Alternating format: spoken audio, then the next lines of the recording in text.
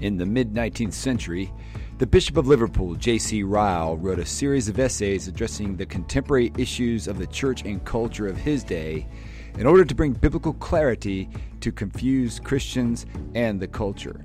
He described the issues of his day as knots on a rope that needed to be untied.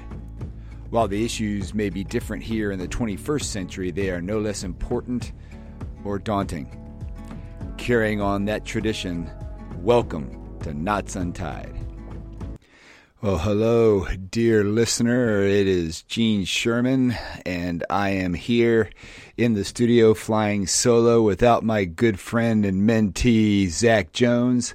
We'll continue to pray for Zach as he now is a captain in the United States Army as a chaplain. And if you're listening to this, Zach, God bless you, brother. We're praying for you and your beautiful wife, Bethany, and just we miss you. And we're launching into a new series and season here in Knots Untied.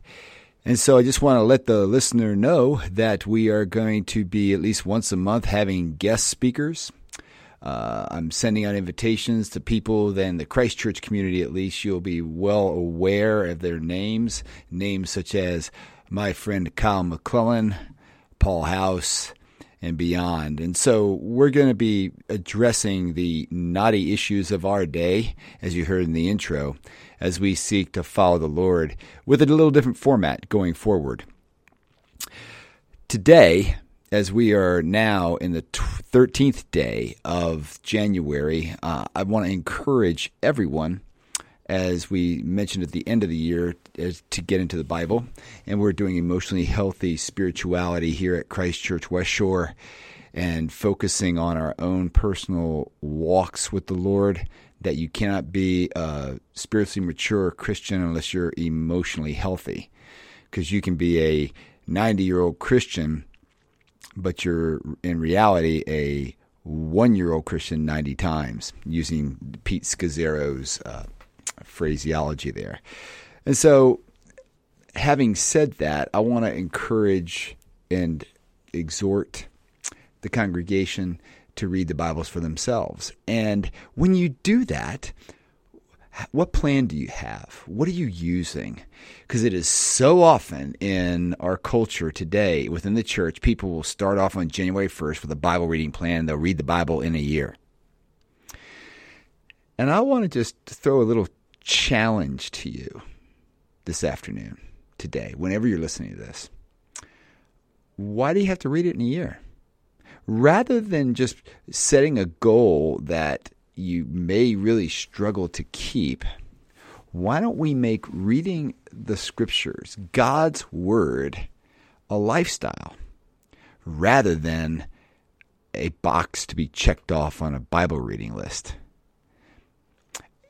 For 9 years, I used the Student Life Bible. There was read the Bible through word for word every 3 years.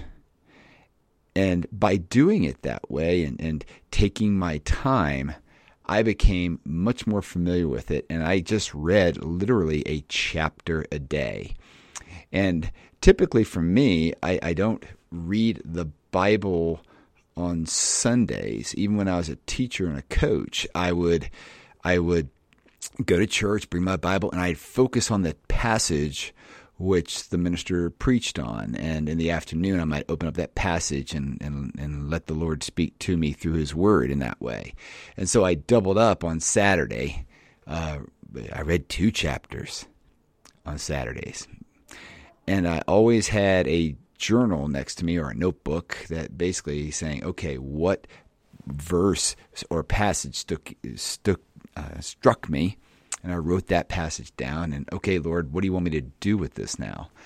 And just asking the Lord, and then that formed my prayers as a layperson at that time.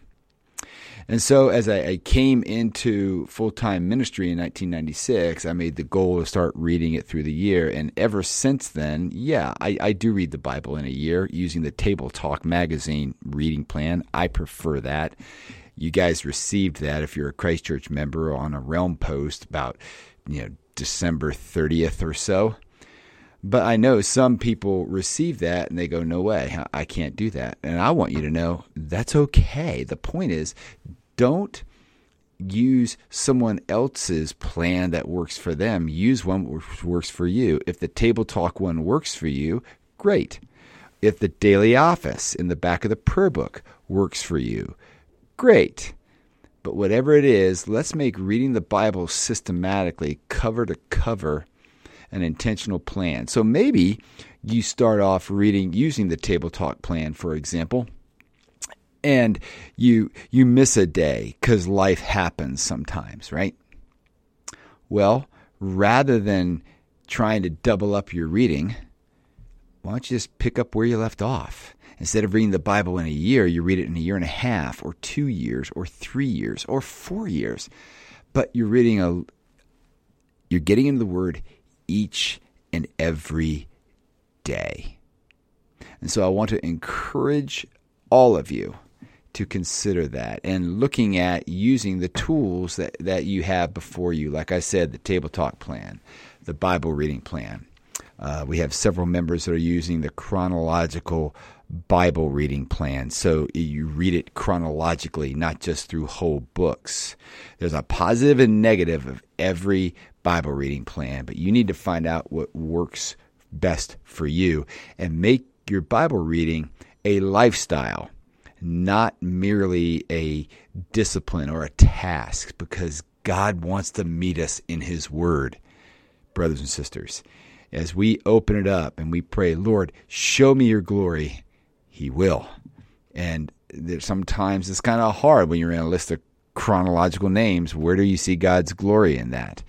And so let's be about it, and let's not only get into the Bible for ourselves, but get in the Bible in community. As you know, we're in this campaign called Emotionally Healthy Discipleship. We're staying together because of COVID, and literally 2/3 of our congregation is watching online right now. At least I pray they're watching online. But actually, our numbers are pretty good compared, especially to what other churches are enduring at this time. So you need 3 books on top of the Bible when you come on Sundays. You don't have to bring them, but you need to have them in order to engage the material.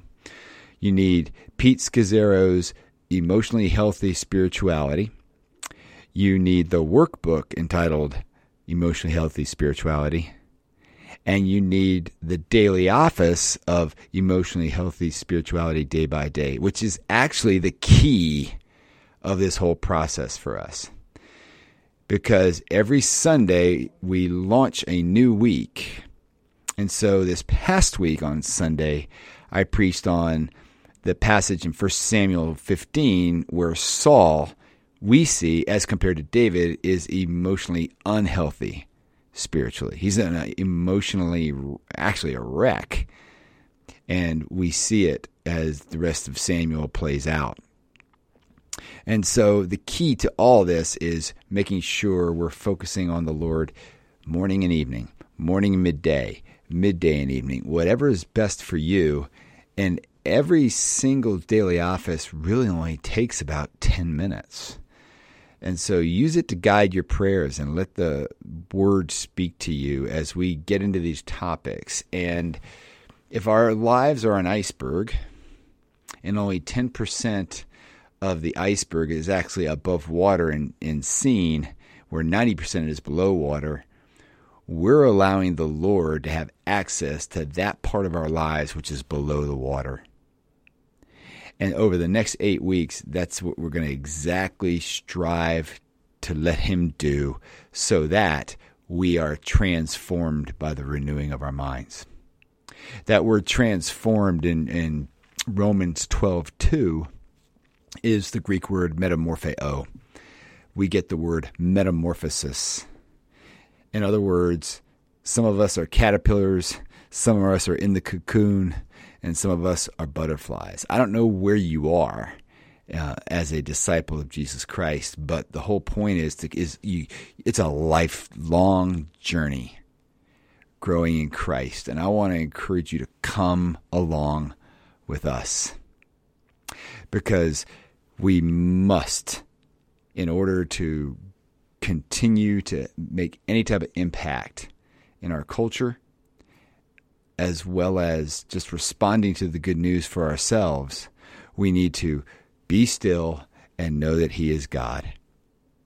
So therefore, dear friends, get the books. Let's engage them. And I encourage you, if you're not in a group right now, we do have a couple groups. Call the office. They'll point you in the right direction over the next couple weeks, because they're going to close here shortly.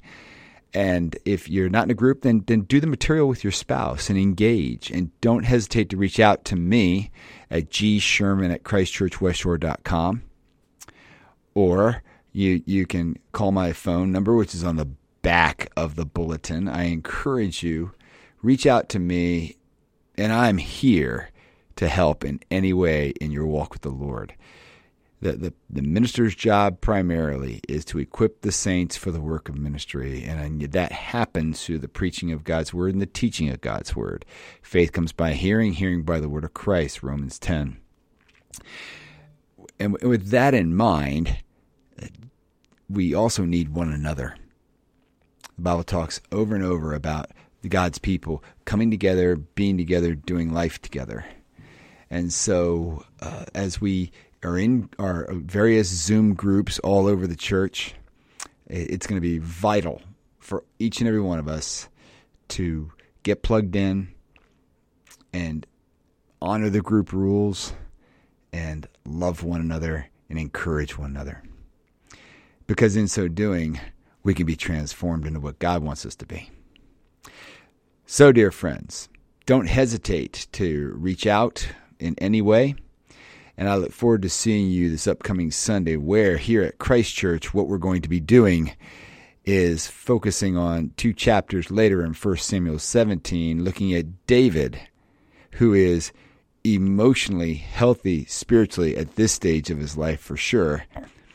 And he's engaging that great giant Goliath. And we're going to learn from him, not as the church typically teaches. And this is not about you and me. This is not about slaying our personal giants. This is all about God. And it's all about knowing ourselves, humbling ourselves, and following Christ together. I'll see you on Sunday at 8 o'clock, 9:30, or 11:15 in person. We will have our live stream at 9:30, and we'll go from there. So God bless you all. Have a great day. Thank you so much for listening to Knots Untied. If anything you've heard today sparks a thought or question, we'd love to hear from you. Please reach out to me, Gene Sherman, at gsherman@christchurchwestshore.com. And be sure to follow us on Facebook, Instagram, and Twitter for community updates on Christ Church West Shore. God bless.